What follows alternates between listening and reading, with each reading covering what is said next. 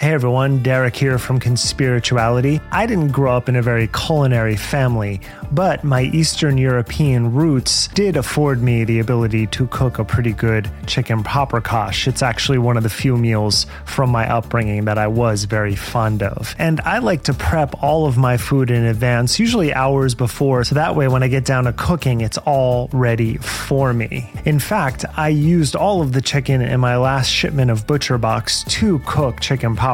It is definitely a favorite here. ButcherBox really allows you to have everything on hand so that when you are ready to make your meal, you pop it out of the freezer, give it a day, and you're ready to go. Right now, ButcherBox is offering Conspirituality listeners your choice of a weeknight meal must-have for free in every order for a whole year. So that's either 3 pounds of chicken thighs, 2 pounds of ground beef, or a pound of steak tips. Plus, you'll get $20 off your first order. Sign up today at butcherbox.com/conspirituality and use code conspirituality to choose your free offer and get $20 off. Does Monday at the office feel like a storm? Not with Microsoft Copilot. That feeling when Copilot gets everyone up to speed instantly? It's sunny again. When Copilot simplifies complex data so your teams can act, that sun's shining on a beach. And when Copilot uncovers hidden insights, you're on that beach with your people, and you find buried treasure. That's Microsoft Copilot. Learn more at Microsoft.com/AI for all. If you're a fan of workplace comedies like The Office or satire like The Onion, then I have a podcast that I know you'll love. It's called Mega. Mega is an improvised satire from the staff of a fictional mega church. That's the premise. Each week, the hosts, Holly Laurent and Greg Hess, are joined by guests, people like Cecily Strong or Jen Hatmaker, to portray characters inside the colorful world of Twin Hills Community Church, which they describe as a mega church with a tiny family feel. The result is a sharp-witted and hilarious look into the world of commercialized religion, using humor to cope with the frightening amount of power that church and religion have. So I very much recommend you checking out Mega's episodes, like the one with Saturday Night Live's Cecily Strong, playing CeCe String, a hilarious character who's fresh out of jail, and also comedian Jason Mantzoukas. You may find yourself dying of laughter and perhaps inspired to take an improv class yourself. Mega is able to keep you laughing as you think and reflect about the world we live in. You can find Mega on Apple Podcasts, Spotify, or wherever you listen to podcasts. Hello, everybody. Matthew here with a Conspirituality brief called Is Jordan Peterson Really a Licensed Psychologist? With guest Dr. Taslim Alani-Verjee. Remember that you can catch us on Apple Podcast subscriptions. You can catch us on Twitter, Instagram, and Patreon. And you can pre-order our book through the link at the bottom of the show notes for this episode. A crucial topic on our podcast is something we call charismatic overreach. Now, this happens when an authority credentialed and licensed in one area becomes an influencer in an unrelated area, spurred on by audience capture, online funding, contrarian ecstasies, and perhaps even an aspiration to grandiose spiritual leadership. So we saw it happen blatantly with people like Dr. Northrup reaching beyond gynecology to comment on vaccines and aliens, Dr. Zach Bush oscillating between claims about gut health and sermons about transcending death, and Dr. Kelly Brogan going beyond the scope of psychiatry to pretend she understands COVID. We actually wrote a whole chapter on charismatic overreach in our upcoming book. Now, Peterson is charismatic overreach personified. He's a clinical psychologist with a reasonable understanding of Jung, who presents himself as an expert on trans people, Marxism, geopolitics, climate modeling, who should be on magazine covers in bathing suits, and God. Now, currently, the unstoppable force of his improvised demagoguery is meeting the immovable object of his college's commitments. Now, in November, the College of Psychologists of Ontario, I'm going to use the acronym CPO going forward, and this is the body through which he must be licensed in order to treat private clients in Ontario. They opened an investigation into complaints over his Twitter behavior. And we'll look at the specifics in a bit, but I want to note that he's responded in the least collegial way possible by publishing the entire paper trail to Twitter, but then failing to properly redact the names of complainants. He seems to be under the impression that Twitter will decide whether he's contravened the Psychology Act of Ontario.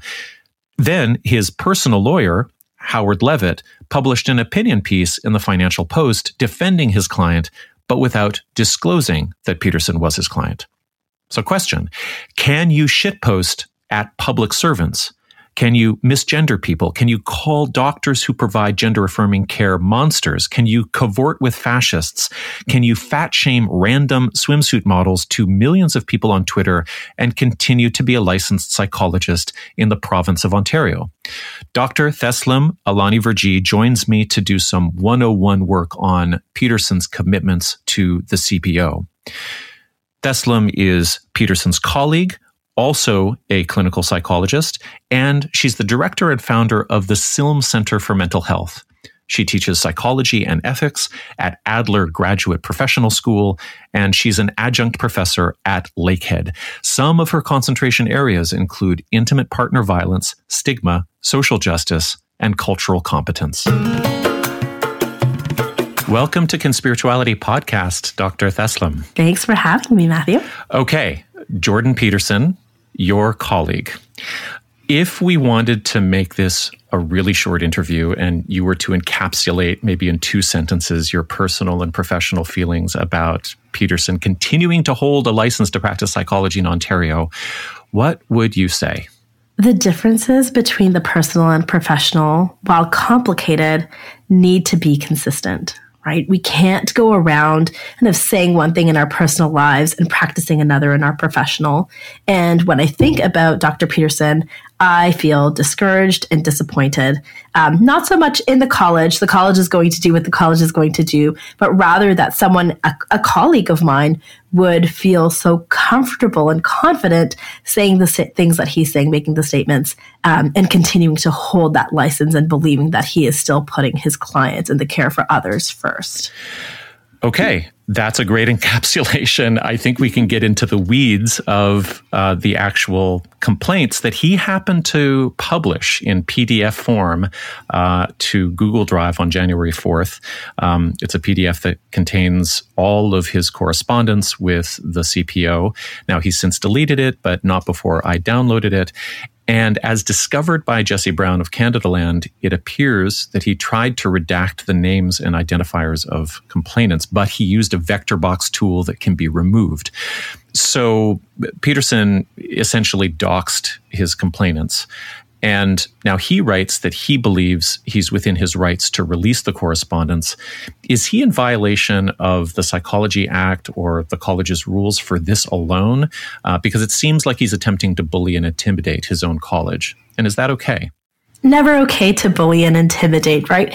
But what we're really talking about here is care for a person and the dignity of a person. And when a complaint is supposed to be confidential and is supposed to be kept private, when we release that information or when we by mistake release that information, that's still a violation of that. Now, from what I understand, Dr. Peterson is claiming that none of these complaints are from actual clinical clients.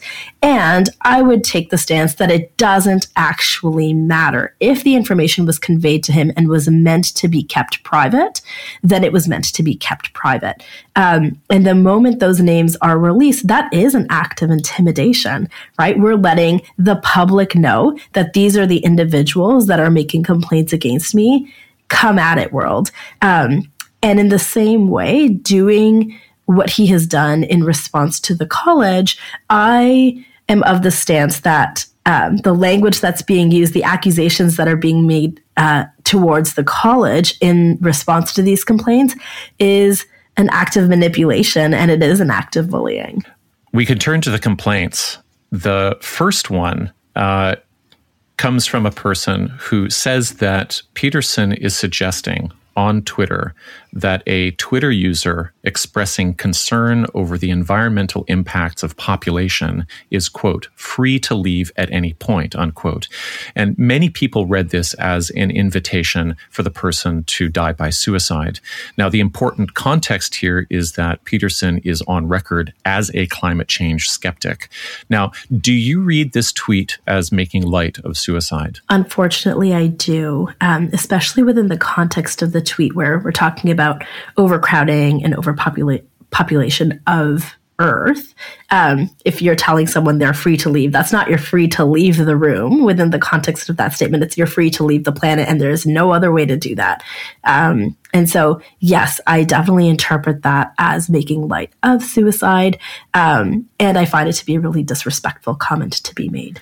Now, are there provisions in the code, turning to a slightly broader topic, that dissuade licensed psychologists from soapboxing on scientific matters beyond the discipline? Because he's doing that all the time in relation to COVID, trans people, and then also the climate. As professionals, our ethics teach us that we should really be using our title as psychologists to talk about things related to mental health. The title of psychologist holds a lot of clout. And so if we're going to go around representing ourselves as a psychologist, we better know what we're talking about, and we better only talk about the things that we know about as a psychologist. Now, I can go around as Taslim personally talking about whatever I want to, but the moment I represent myself as a psychologist, I am responsible for representing the things that I know and that are within my scope of practice.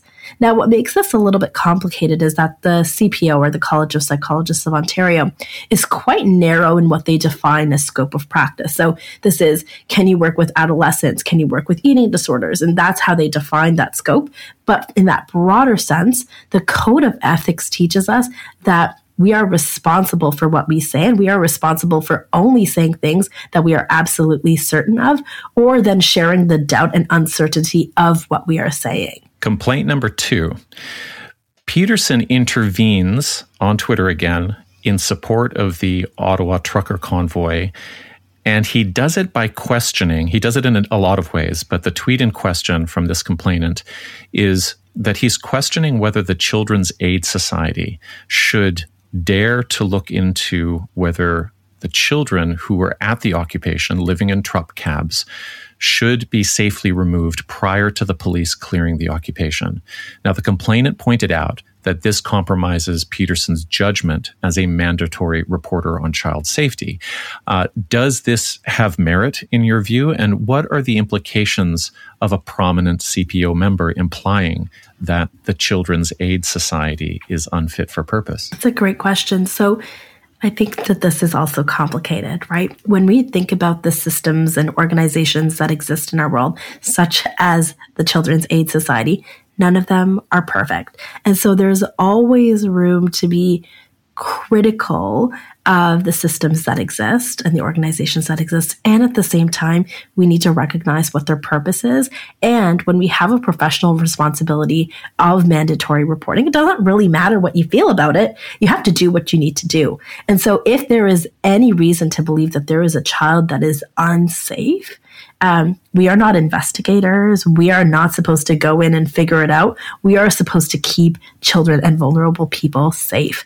And so Dr. Peterson questioning the CAS and questioning why CAS would even need to get involved in a situation like that makes me wonder whether he is clouded in his judgment around the functioning of the CAS, but also what may have been happening to those children in those trucks.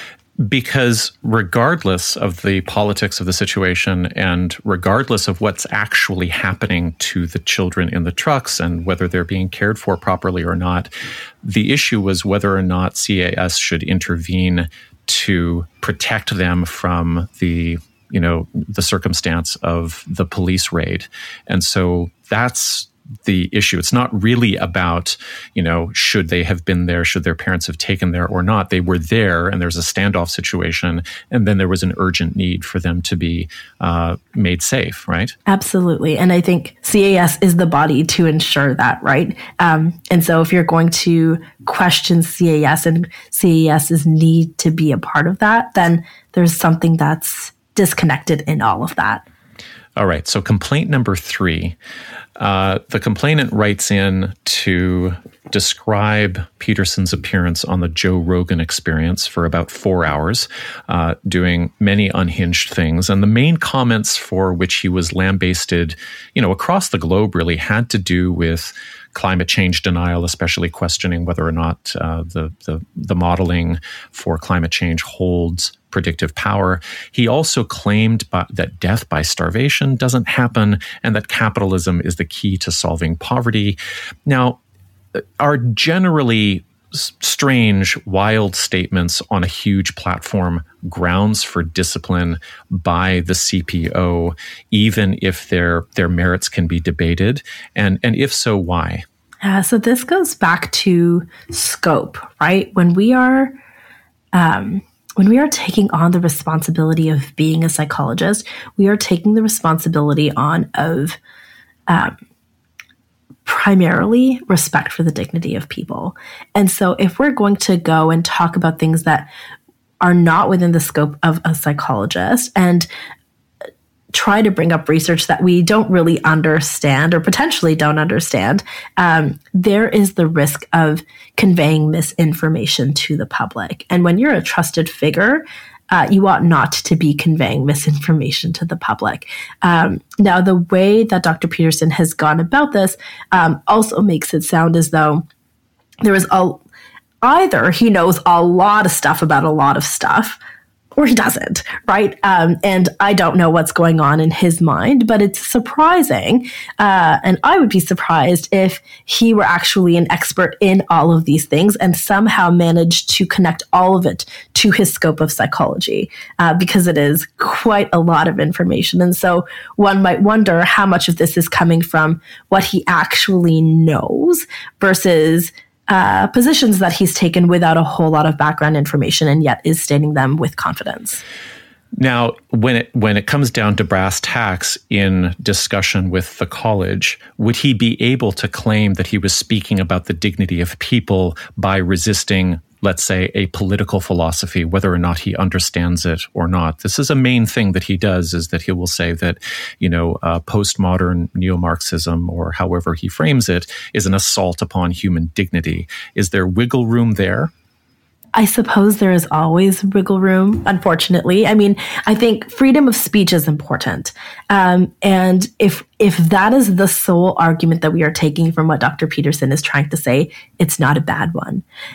However, the way that he is going about doing it, at least from the little that I have been exposed to, it's at the expense of other people's well-being. And so when we are doing things at the expense of other people's well-being, especially those who experience vulnerability and marginalization, then we are not respecting the dignity of people.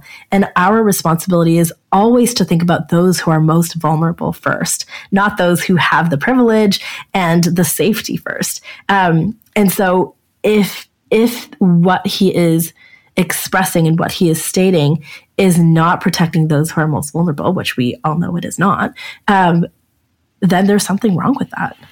Now, speaking of respect for the vulnerable, the complainant also raises the issue of Peterson's admitted mental health and addiction crises. And specifically, the complainant, who sounds like they themselves might be a mental health professional, they write, quote, "I have my own concerns about Dr. Peterson's mental health status because during the Rogan interview, there is ample evidence in the hour I reviewed of his being disinhibited, tangential, circumlocutory, and grandiose." Now, are licensed psychologists required to recuse themselves from public life if they are struggling with their own mental health issues? And if so, how is that monitored and regulated? So absolutely. absolutely, if we are not in a good mental state or physical state, then it is important for us to acknowledge that and to take a step back until we are in a spot where we can come back to our work. That's not just within the public sphere, but it's also within our clinical work. So with Dr. Peterson, I can't comment on his mental state, but if there are concerns that are active and ongoing, it is a psychologist's responsibility to acknowledge this and to take the steps necessary to make sure that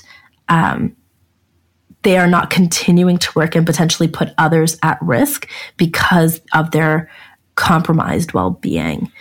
Speculation from the public on Jordan Peterson's mental state has been rampant since his various crises arcs. Now, I'm wondering if the college can take the initiative to express concern or to investigate a situation like that, or does the process depend upon complaints from clients or the public? That's a great question. So my understanding is that the college can act in a few different ways. One of those is that if the college is of the impression that there is something going on with a member that is compromising the member's objectivity, then they are allowed to intervene without complaints being made. Now, without being in the public sphere, I don't know how the college would necessarily have their eyes on that, but Dr. Peterson is in the public sphere, so they could technically intervene without those complaints being made. Okay, complaint number 4. Back to the Ottawa occupation.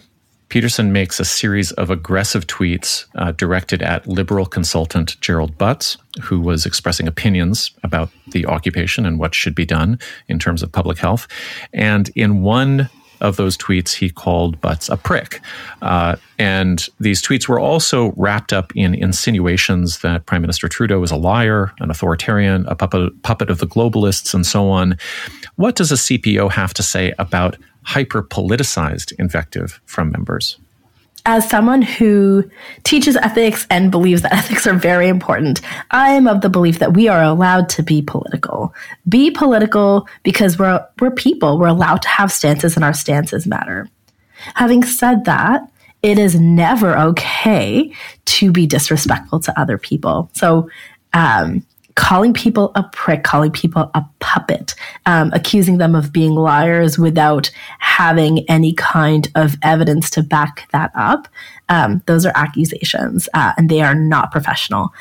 So yes, Dr. Peterson is allowed to have political stances. He is, however, potentially acting unprofessional in the way that he is going about it.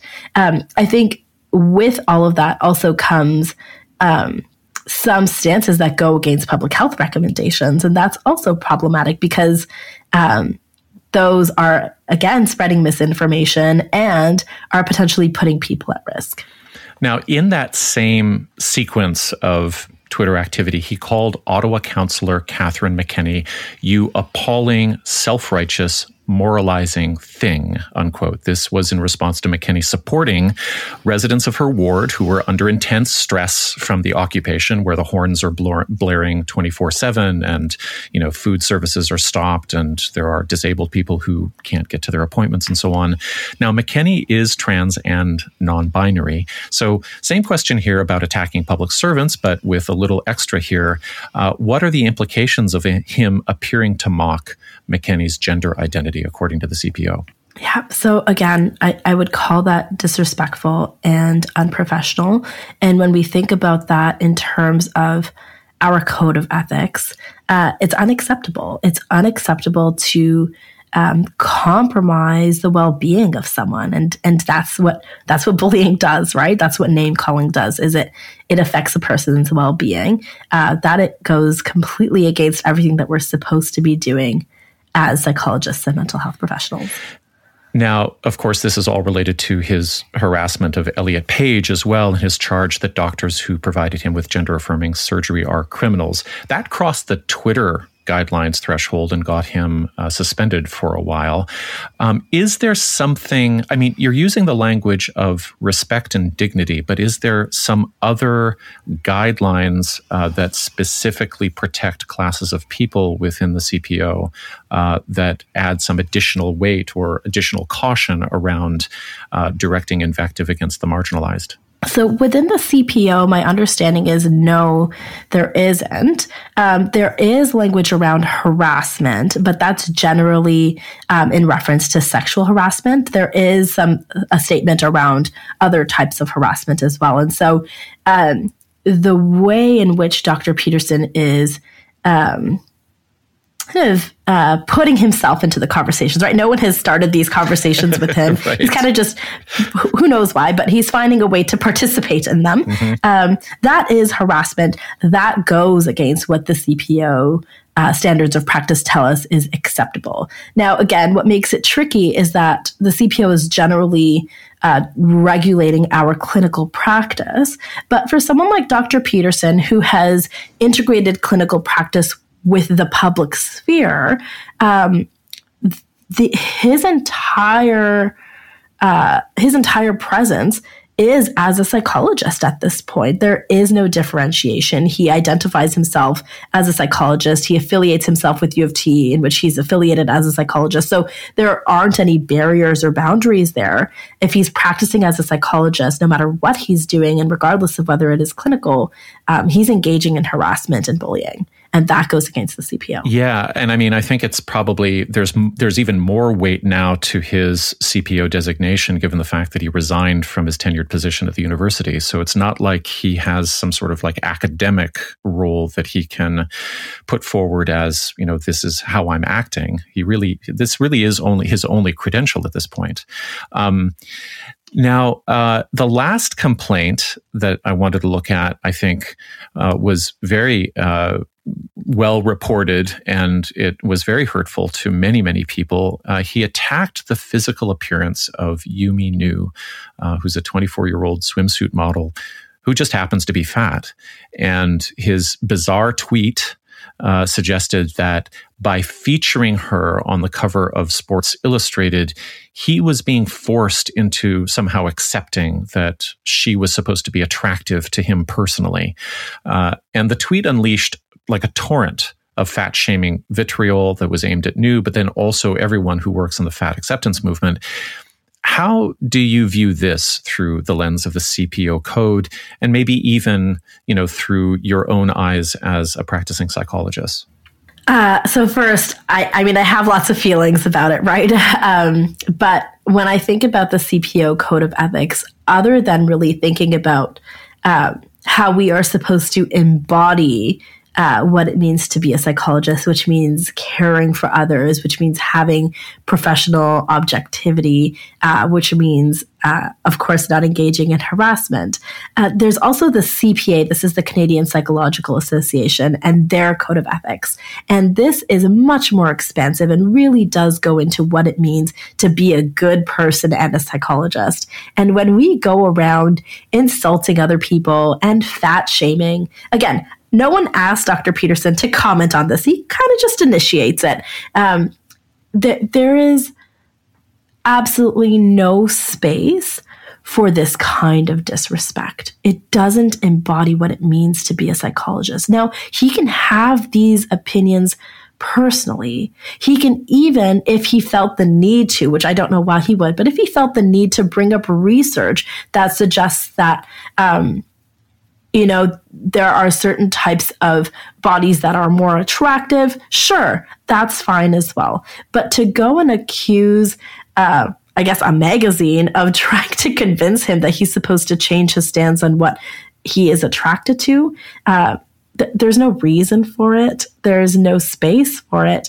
And it really just puts people at risk. And he's using his voice and the power that comes with his voice to put others at harm. I think the implication that I hear in his credential speaking in that tweet is that the fat acceptance movement is some kind of psychological delusion. that he's calling an entire demographic that supports body positivity. He's almost diagnosing the culture. And maybe this is part of the big picture here, is that the spirit of the CPO is to say, don't speak about what you don't know, and certainly don't diagnose people you haven't spoken with, like the Goldwater rule, and certainly don't diagnose the culture en masse. Is that the right territory, do you think? Yeah, absolutely. So we don't want to go around suggesting that people are unwell without really knowing them. We don't want to also make assumptions about people's beliefs without understanding the person. And regardless of whether someone belongs to community or not, we know that within community differences are huge. So any kind of stance around the fat acceptance or body acceptance movement and the state of people's mental health within that movement, like there's no validity to that. Having said that, there is research that does explain how people are found to be more attractive and why they're found to be more attractive, and body proportions and facial symmetry and all that good stuff. And that is fine.